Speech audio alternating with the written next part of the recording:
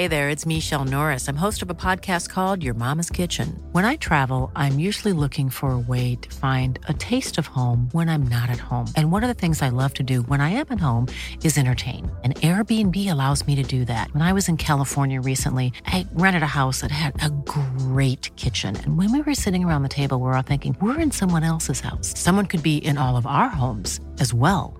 If you have a home, but you're not always at home, you have an Airbnb. Your home might be worth more than you think. Find out how much at airbnb.com/host. Cool fact, a crocodile can't stick out its tongue. Also, you can get health insurance for a month or just under a year in some states. United Healthcare short-term insurance plans, underwritten by Golden Rule Insurance Company, offer flexible, budget-friendly coverage for you. Learn more at uh1.com.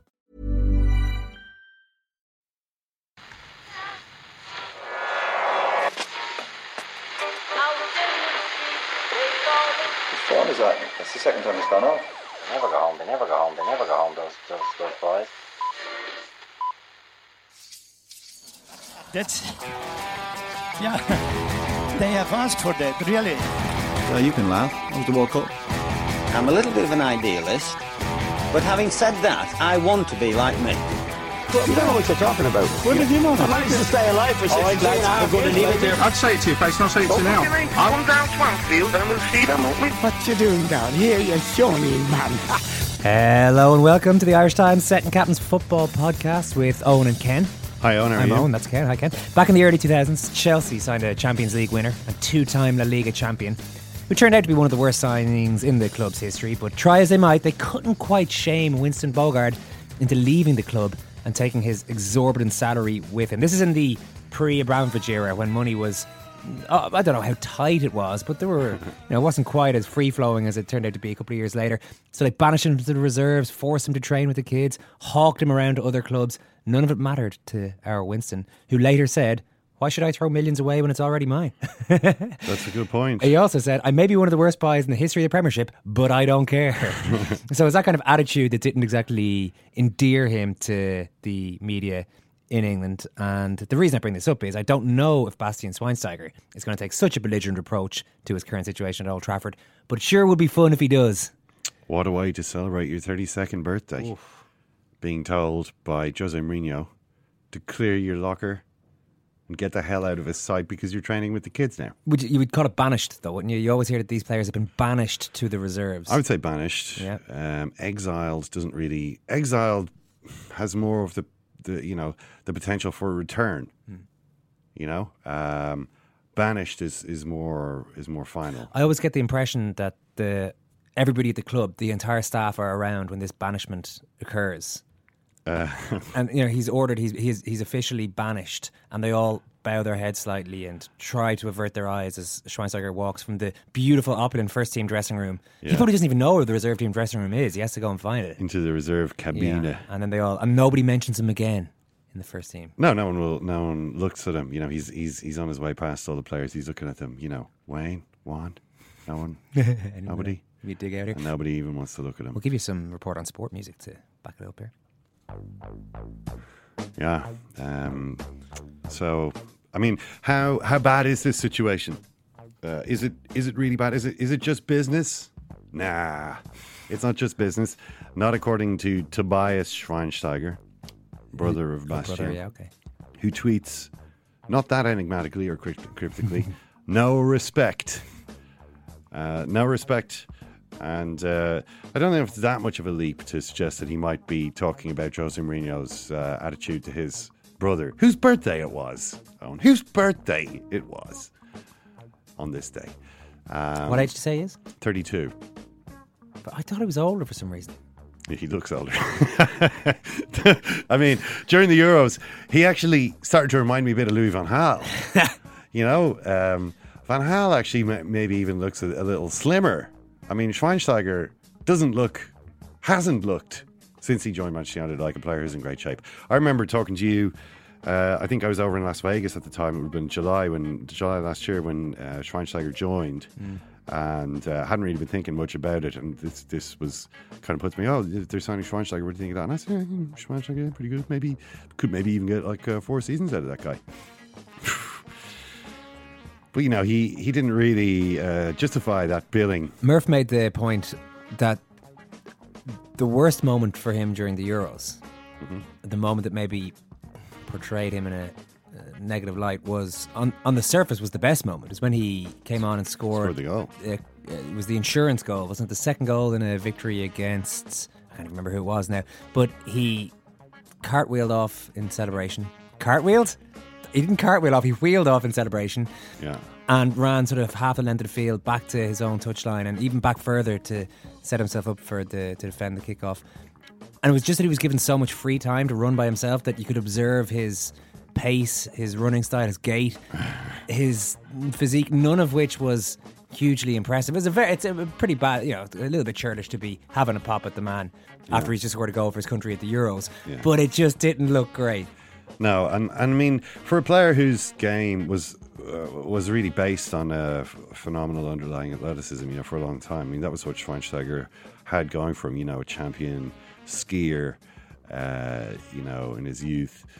Always was one of the fittest players on the pitch. When he stopped being that, and he has stopped being that, he was never technically the best player. Intelligent, I think, tactically aware. And a good character, although not the kind of character Jose Mourinho likes. I think from Jose Mourinho, I mean, first of all, that vague physical resemblance to Louis van Gaal maybe was troubling to Mourinho in some sort of subconscious way. But you know, to have a figure who was associated with the previous manager so closely, the failed regime of Louis van Gaal, I think it was one of his first decisions when he got that job was Schweinsteiger's not going to have any part in this team. I think there's a couple of other players in that boat. Young Daley Blind.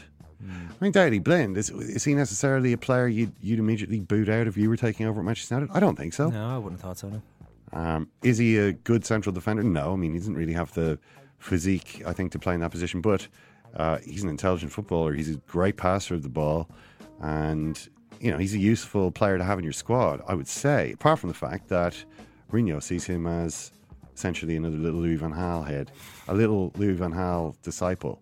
There's obviously Juan Mata, who, well, he's got his own history with Jose Mourinho, and I'm not sure how much longer he's going to be there. So yeah, I mean, as to what Schweinsteiger is going to do, I think it's very difficult to remain at a club when you're being treated in this way.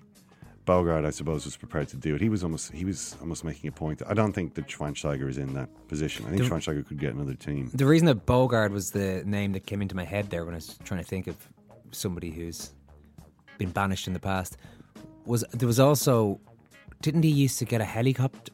Or I think he was based largely in Amsterdam. He wasn't even based in London, so he'd fly over and train with the reserves at like whatever time in the morning, then fly back to Amsterdam that evening. It was just like that. Yeah, it was almost like he was just belligerently making a point to his club. I don't know quite what, but he didn't get a club after that. Maybe he didn't want a club after that. He had a good career. And who would hire him? I mean, he hadn't played in 3 years or whatever. It was kind of like his career was over, but it didn't matter because he made so much money that, you know, it was okay. And in fairness, the guy had already won the Champions League. You know what I mean? It wasn't as though he'd also got the trophies already. He just needed to make sure he got some money as well. Schweinsteiger has the trophies already, so maybe he'll feel I can stick it out here. I mean, I might last longer than Jose. Who knows if things go horribly wrong in the first season? Well, that's the thing that because you never really know how these things are going to go, do you? I mean, look at Jose Mourinho's Instagram, because I obviously do almost every day. Jose Mourinho's latest photograph has him sitting in his office. This is yesterday he posted it, and I think it's that the light outside is pretty low, so it's either very early in the morning or late in the evening. He's toiling at his desk, wearing a pair of glasses, which you don't usually see him do, reading glasses, obviously, and he's put it up essentially more or less without comment, and all the responses are #SaveSchweinsteiger, #SaveSchweinsteiger from tons and tons and tons of people. And you go through his photographs and they've all got this, all of the comments, every single recent comment going back. How far can we go back? Okay, back to 2 weeks ago. 2 weeks ago, which is a photo of Jose Mourinho holding up a Portuguese tart and congratulating the chef. That's the last one where you'll see where it's not just hashtag save Schweinsteiger. So I wonder who those people are. Are they Bastian Schweinsteiger fans, Manchester United fans who are also Bastian Schweinsteiger fans? Beats by Dre fans. Beats by Dre fans. He's a big... I want to see this Beats by Dre movie. This has got so much more to work with than the last Beats by Dre movie. So the last one was made to coincide with his decision to leave Bayern and go to Manchester United. Yeah. He managed to find a way to make a bit of extra dough on the side there by doing an ad for Beats by Dre in which he thanked the Bayern fans. But it was just a weird ad, actually. Bastian, ich liebe Geld, Schweinsteiger. He loves his club and he loves those headphones. He loves money. Which of us, which of us couldn't say the same things? It's fair enough. But it was basically him talking about how, it was a difficult decision to make. I love this club with all my heart. These are my people. We've had great times, but now it's time for the next challenge. And he was looking at the window of his plane, with his headphones on, and on his way to Manchester, which was fine. But there's a lot more material here. It's Schweinsteiger booted out by Jose Mourinho. And is it a power play? Would you really get rid of Schweinsteiger if you had like this World Cup winner, Champions League winner, hugely experienced player, not a worthwhile player to have around? If you're bringing in Paul Pogba, this wonderful talent who's still potential in a lot of ways. Mourinho does historically has pretty small first team squads though, hasn't he? I don't think he necessarily wants 28 players knocking around the place. No, he doesn't. He wants to bring them. He does usually like to work with us because he finds it difficult to work with players who aren't in the team. Yeah, he's a great man manager of the players men who are in the team. Exactly. But I do wonder what's happening here because I mentioned Pogba as though he's joining. It hasn't happened yet. It's been dragging on a long time, and I still think he will. He'd really want to. I was looking at an interview with Mourinho the other day. My relationship with Ed Woodward is very good. I give him options. So he's saying I give him a list of 2 or 3 guys. He wouldn't say Pogba's name. The player, is one of those players. And if it doesn't work out, we've got other options. If Ed Woodward comes back with one of those other options, I think he's going to have a problem on his hands. Remember this time last year at Chelsea, Jose Mourinho was unhappy that certain players he had told the club in April to sign had still not arrived. And he never really seemed to get out of the bad mood that put him in. Yeah. It started badly and it got worse. Now in this situation, at least Ed Woodward has provided a couple of guys that he wanted, Zlatan, Mkhitaryan and Bailey. But I think it's quite important he gets this last guy because, you look at some of the other statistics from the close season. The Telegraph had a graphic showing how far everybody, all the Premier League teams have flown in their pre-season, all the miles they've covered. And obviously Tottenham are way out in front. Tottenham like to cover a lot of distance. That's their ethic under Mauricio Pochettino. So it makes sense they've gone 10,000 kilometres more than anyone else in pre-season. I think they're out in Australia. Which helps to explain that. But Chelsea, Leicester, Man United, Arsenal, Liverpool and City. Now, if you saw Jose Mourinho out in China, he gave one of the sourest interviews I've actually seen him do ever. This was before the game they were supposed to play against Man City. Is this at the side of the pitch? No, it was supposed to happen indoors, but then apparently it got too hot. Yeah, we talked a bit about that. I think when you were away last week, not much actually about the interview itself, just about the circumstances surrounding it. It was just one of those where I'm in a bad mood and I'm not going to make any effort to cover it up. This is ridiculous. What are we all? All I want is to get my players out of here uninjured. I just want to bring my men back alive. This is the way he was talking, as though he'd been posted to some perilous location, was under enemy fire, and just wanted to get his unit out. I can't imagine that the marketing department was really that happy with Mourinho. The way he was like, if it was a friendly, it's now a double friendly. Literally, my players are just going to be gingerly picking their way around this pitch. There's no one is going to be taking any risks out there. But why was he doing that? Why was he out in China? He was in China making money. He's making money for the club. They're flying around China, playing. The match ended up being cancelled because the weather conditions were too bad. But flying out in China, going around China in intense heat, pollution, planes that failed to find their way to their destination. This happened with the United squad. Half the squad was on a plane that had to make a landing elsewhere and eventually managed to get back to the hotel. All this kind of stuff. They really could do without that, but they do it for the money. What good is that if the money then doesn't get spent on the players he wants? It's like, why am I doing this for you if you can't then go and use this extra income that we're generating to go and sign the player that I want you to sign? Why do I have to stand here posing in this photograph with Mr. Potato if I'm not going to get Paul Pogba at the end of it? If I'm not going to get him, then really do I need to do all this? You can already begin to see the sort of potential fault lines here if Ed Woodward doesn't perform. Yeah, you got to assume they will get him. If they don't, it's dragged on for so long that it would go from this idea that it's a statement if they sign Paul Pogba that they can spend all this money on this great player.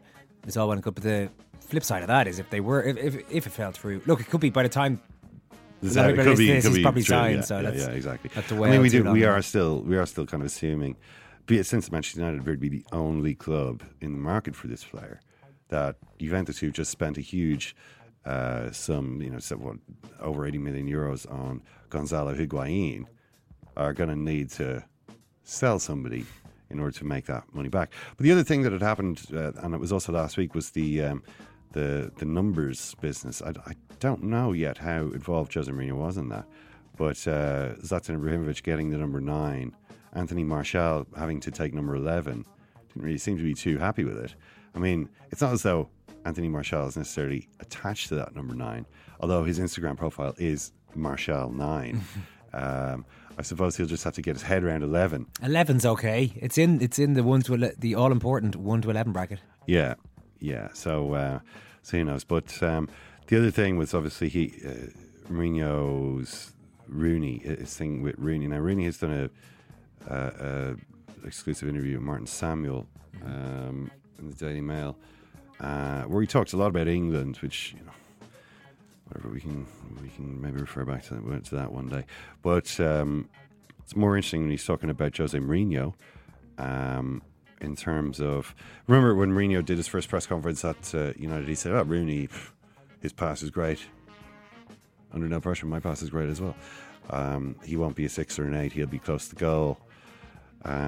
Which is interesting because Rooney, everything Rooney had said about this sort of positional debate in recent times had been, when he had expressed a preference, because he had lately gone to saying, I just want to be on the pitch.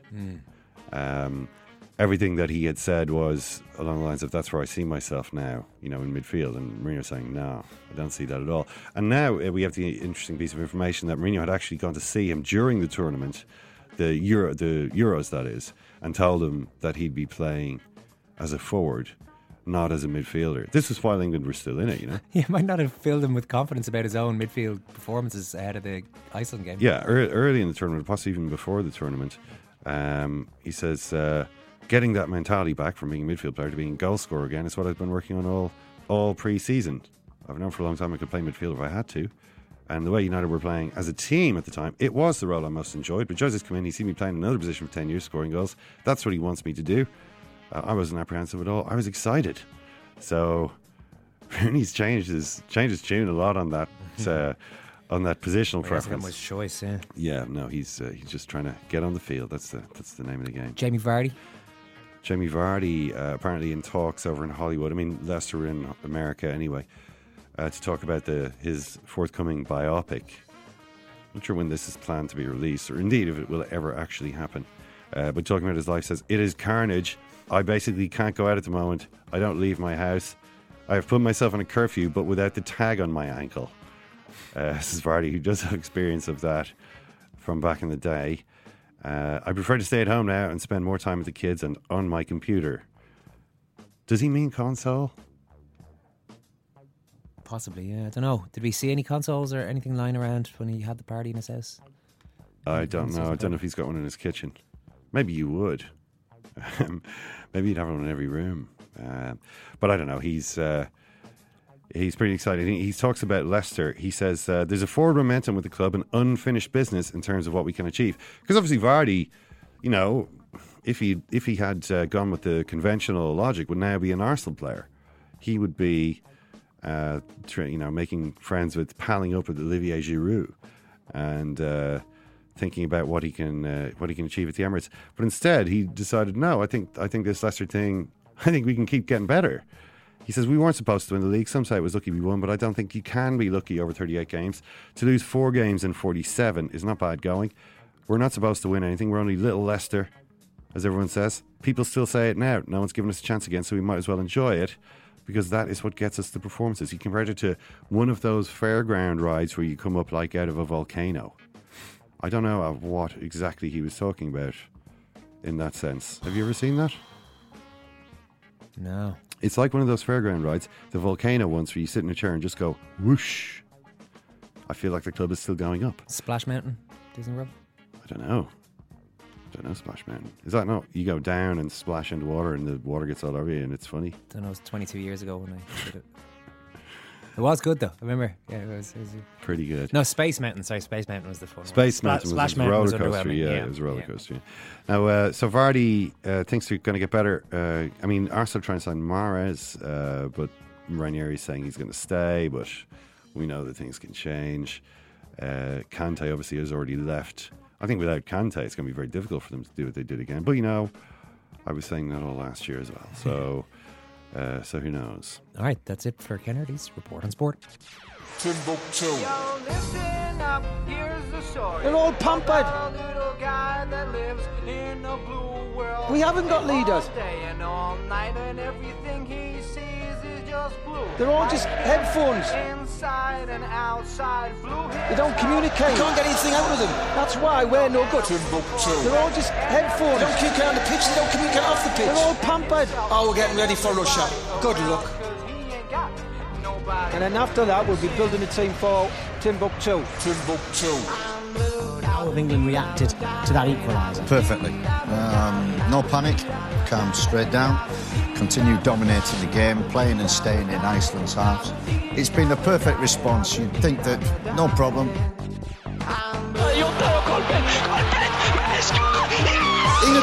After 4 minutes,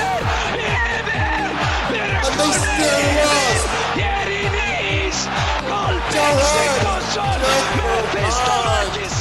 Maggie Thatcher, your guys took a hell of a beating. Maggie Thatcher, you boys took a hell of a beating. The only thing that they have got is the big boy up front, Sigurdsson, who really, Sigthorsson. Oh my word. Talk us through that, Steve. I think we know what's happened. Oh, just saying, Sigthorsson. You just cannot. Jonathan Wilson is ready to talk about the new Sunderland manager, David Moyes. Jonathan, we haven't had a chance to chat to you since Moyes took over, and he's been talking quite a bit this week. He says that, well, he was put to him, would you take fourth from bottom if it was offered to you today? And he said, absolutely. I would just take avoiding relegation and take it from there. Now, I don't know, is that it's not the most optimistic world view. Is it a welcome dose of pre-season realism for Sunderland fans? I suspect most of them think that at the moment. I mean, clearly long term you'd hope for more than that, but when you're forced to change your manager a couple of weeks before the season starts, when no signings have come in, when you've avoided relegation by the skin of your teeth in each of the last however many seasons it is now, then I think that's realistic. I mean, Sunderland fans would take winning a game in August or September, which they haven't done for 4 years now. So, you know, they're used to relegation battles. And so, yeah, the first aim is simply to win that battle. If you can then win the battle against being in a relegation battle, then that's all the better. But I don't think there's any reason to think that Moyes, with the same squad I mean, Allardyce's signings in January turned out to be very, very good, but with essentially the same squad as last season, is there any reason to believe that Moyes will drive them up to sort of, I don't know, 11th or 12th? I don't think so. I think people recognise that this is a relegation battle, and that's the first job. Is he maybe underselling himself a little bit, though? I mean, David Moyes, it can be difficult to remember, is actually a pretty good manager. You know, I mean, he was, as he pointed out in his press conference, his last 8 seasons at Everton, he was never out of the top 8. He's been in this league for a long time. When I look at the league table from last season, Sunderland finished fourth from bottom, okay, but Bournemouth, Palace, Palace were in free fall for a bit towards the end of the season. Watford, same deal. West Brom don't look like they're going to get that many points ever. It's not as though the league is crammed with superb teams. I'm not sure why fourth from bottom is viewed as just seems a little bit underwhelming. Well, okay. What's the alternative? I mean, Sunderland aren't going to finish in the top. They're not going to qualify for the Europa League, are they? So, what's the great ambition? Yeah, I will inspire this club. I will lead them to 13th. Yeah. I mean, you might as well say fourth bottom if you're going to say that. So, I mean, the nice thing would be if we got to the end of March but maybe it's not. Maybe some fans even like relegation battles now. I mean, I was up at the Everton game, the second last game of last season. And the atmosphere that night was fantastic. And people were saying that the Chelsea game, when they won 3-2 on the Saturday before that, so the penultimate Saturday of the season, the third last game of the season for Sunderland, was the best atmosphere anybody could remember at the Stadium of Light. So maybe if you're a team like Sunderland, who aren't realistically going to be challenging for anything meaningful, maybe the adrenaline surge of having a terrible start of the season, suddenly winning games in April and May is the best you can hope for. Ah, come on. I mean, you got to think about how many games you need to lose to be in that position in April, May. Think about week by week, the deadening, the numbing sensation of defeat. People streaming out of the stadium, like turning around to scream abuse at the manager, to call the players a disgrace. I mean, that's got to happen nearly 20 times in a season in order to get that adrenaline rush of staying up at the last minute. And yet, what were the crowds that last month of the season? They were, 46, 47,000. People like that. I mean, realistically, you would like a relaxing season, probably. But on the other hand, that Everton game, that Chelsea game, they were brilliant for Sunderland fans. If you go into that Everton game, meeting mates, meeting other fans before the game, and they were still buzzing from beating Chelsea 3-2. That 3-2 win over Chelsea was the most exciting thing that happened probably since the League Cup run under Poyet. But in league terms, that was a game people are always going to remember. It was hugely exciting, and you need context for that. Just beating Chelsea 3-2 or a side like Chelsea 3-2 only really means something if you desperately need the points. So I don't know. I think it's a paradoxical position that teams like Sunderland are in, that in order to get a bit of excitement, you have to have the pain and negativity first. We obviously talked about Sam Allardyce quite a bit last season, and how good a fit he seemed to be for the club. The fans took to him, and it just seemed like he was probably the right manager at that time for Sunderland. Does Moyes fall into that as well? Because even more so than with players, for a manager, it's almost all about how you fit in with a certain club, and the Sociedad thing just clearly didn't work out for him. Manchester United, whether it was too big, I don't know. Is Sunderland, the type of support they have and the stature of the club, about right for Moyes? Possibly. I mean, you're never quite sure. When a manager leaves a club where he's been for a long time, as Moyes was at Everton, you always wonder if he's going to be able to adjust to new circumstances. I think if you look at the vast majority of managers, their useful lifespan at the top of their within their own parameters is rarely more than a decade. And so, somebody like Alex Ferguson is a massive outlier in that regard. And so that's the concern, that Moyes was good for that sort of 10, 12 years at Everton, and then once he leaves the comfort of that environment, he's unable to adjust. Maybe United scarred him as well. So they're the concerns. He's certainly not going to have the immediate appeal that Allardyce did. I mean, Allardyce, as a former player, gets that little bonus that Moyes obviously didn't have. Allardyce, I think, being a failed Newcastle manager, I mean, maybe failure is the wrong word, but being somebody who had an animus against Newcastle, that clearly helped with Allardyce as well. So there was various things where I think Allardyce got a head start in that regard. Allardyce definitely was a fit. Sunderland fans don't particularly care, I don't think, about the style of football, and so there's almost a perverse pleasure in winning things in an unattractive way. So So I mean, yeah, maybe he will become more popular than Allardyce was, but that 6 months of Allardyce, post Christmas, he was as popular as any Sunderland manager I can remember since Peter Reid.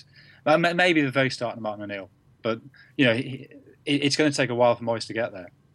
It looks as though, I mean, this is the good news, I suppose, for Sunderland, for David Moyes. It looks as though already one of the 3 relegation spots is spoken for. And this is because Hull City, who still don't have a manager since Steve Bruce walked out in strange circumstances, and basically haven't done anything at all in the close season. It's like the entire club, it just seems to be in a state of paralysis at the moment. There's no signings, there's no hint of a new manager. Nothing is happening there. It's as though they've almost already given up on the Premier League. Do you have any idea what's going on there? No, not at all. I find the situation utterly bizarre. I mean, I think Steve Bruce, he seems a fairly placid bloke when you meet him. He's put up with nonsense from owners and this owner in the past. So I mean, something's clearly properly annoyed him to make him walk out, or something's made him think that that they do have no chance. He doesn't want that stain on his reputation. So yeah, I mean, I think from the point of view of the other sort of 8 or 9 teams who you expect to be battling it out at the bottom, Hull look doomed. I mean, I think Zola appears to be the favourite to step in, but yeah, his record as a manager isn't fantastic. And the lack of signing, I mean, that squad is not a great squad. If DMA goes to Newcastle, which seems possible, it's going to weaken it even further. So yeah, I think these things can change, but at the moment you're almost looking at a 19-team Premier League with Hull getting 10, 20 points and being relegated by February. Okay, it's a pretty grim outlook. Fair enough, Jonathan. Thank you. Cheers. Thanks. Okay, that's the worst case scenario for supporters of a team. Not even getting the battle, just being relegated, as you and Jonathan are predicting Hull City will be, because that idea that Jonathan touched on earlier on about Sunderland actually probably maybe being happier in some ways, Sunderland supporters, that is. It is the case with fans sometimes that, finishing 13th, there's not a huge amount of joy necessarily in that. But hurtling down towards relegation only to save yourself dramatically with some big wins against massive clubs towards the end of the season, you remember that in 20 years' time. Oh yeah, it's a risky business, sure. It's a tightrope. It's living dangerously. I mean, it's exciting to sort of run across a motorway as well, in some respects, but it's not really constructive.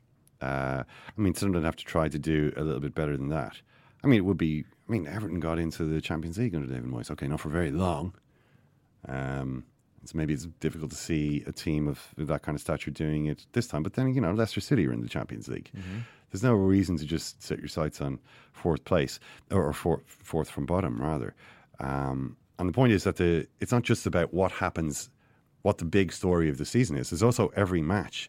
I mean, the better your team is, the better those matches are going to be to watch. The more of them you'll win, the more generally kind of excited you'll be about watching the team. Yeah, no harm getting the big Chelsea win earlier in the season, for example. Yeah. Or its equivalent, rather than waiting until you have to dig it out to survive. Absolutely. I mean, I don't know. And when you look at it, there's a couple of... I mean, Hull, we've mentioned Hull. One team that I'm interested in this season, or this month, to see what they're going to do, is Everton. Because Everton obviously have a new manager. Ronald Koeman has come in.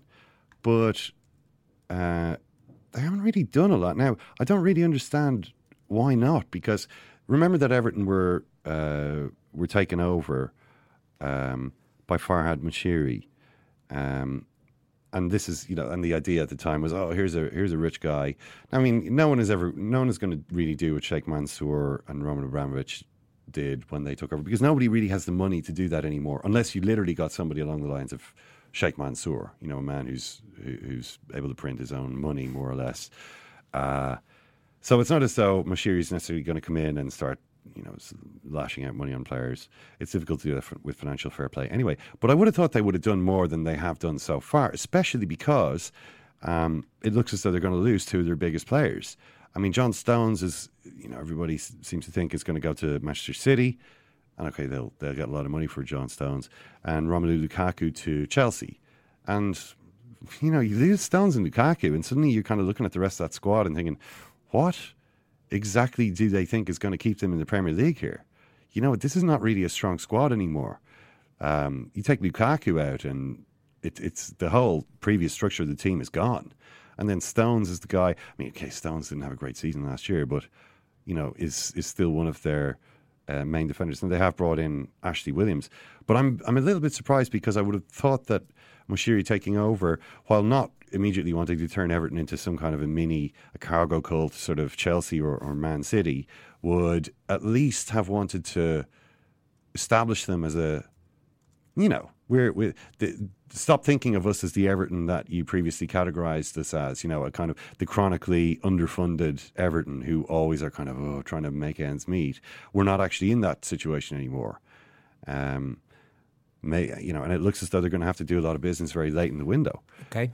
Because of they haven't really done so much so far. A couple of Irish stories to wrap things up. Dundalk are playing their second leg tonight. That's Tuesday night against Bate Borisov. Yeah, that's in Tala tonight. So obviously they'll be hoping to get a decent result there. I mean, the away game has usually been the problem, but I mean there must be a chance of getting something decent out of them. But by all accounts in the away game, they saw Stephen Kenny talking about it, and it was it's this classic thing where Irish team just defends as stoutly as they can because they're not really producing anything of quality in attack against a superior team. But he said that wasn't the plan. It wasn't like they were going over to be defensive. It just didn't quite work out, and he doesn't feel they did themselves justice necessarily in terms of the football they can play. So you would think, I mean, this is why I think fans in the League of Ireland have enjoyed them so much over the last couple of years. They can play ball, so hopefully they will tonight, rather than it being so. They have to, because they're 1-0 down from the away leg. So yeah, hopefully they do. That's 4-8 anyway in Tala. And the other thing was Wes Houlihan has signed a new 2-year contract with Norwich. So Norwich obviously got relegated. It means he will be playing in the Championship this coming season. Is that good? Sorry. Good he's playing the Championship. Is it a good move to stay with them? Well, I mean, I think Houlihan's problem is just his age. It's like Houlihan there's always been some problem with Houlihan that has meant his career just hasn't he just hasn't had the kind of career, when you look at it on paper, that really has the sort of status that you think should go with a player of his ability. Previously it was that, he wasn't disciplined enough. Certainly he was never big enough, and now he's not young enough. Which means that, a kind of a bigger club than Norwich maybe isn't interested, even though in terms of ability, I think he still maybe is too good for them. Not that he's on the pitch every minute for Norwich. I suppose they have to ration his minutes as well. Maybe they don't think physically he's up to it. And sometimes they want a different type of player. But as Alex Neil is saying, more often than not, he's the one I turn to when I need someone to deliver something. And he never really lets me down. We've got another podcast out today featuring a really good chat with Donald McRae, the brilliant Guardian journalist and author, who was inside the dressing room. He was at the Carl Frampton, Leo Santa Cruz mega world title fight at the weekend. He was also inside the dressing room beforehand. He had great access to Frampton before, during and after the fight. So I think he, as always, painted a pretty evocative picture for us a little bit earlier on. So do get a listen to that if you've got any time today, or at any stage this week. We'll have another podcast out for you later on in the week as well. Thanks very much, Ken. Thank you too, Alan. Thanks for listening, and we'll talk to you soon.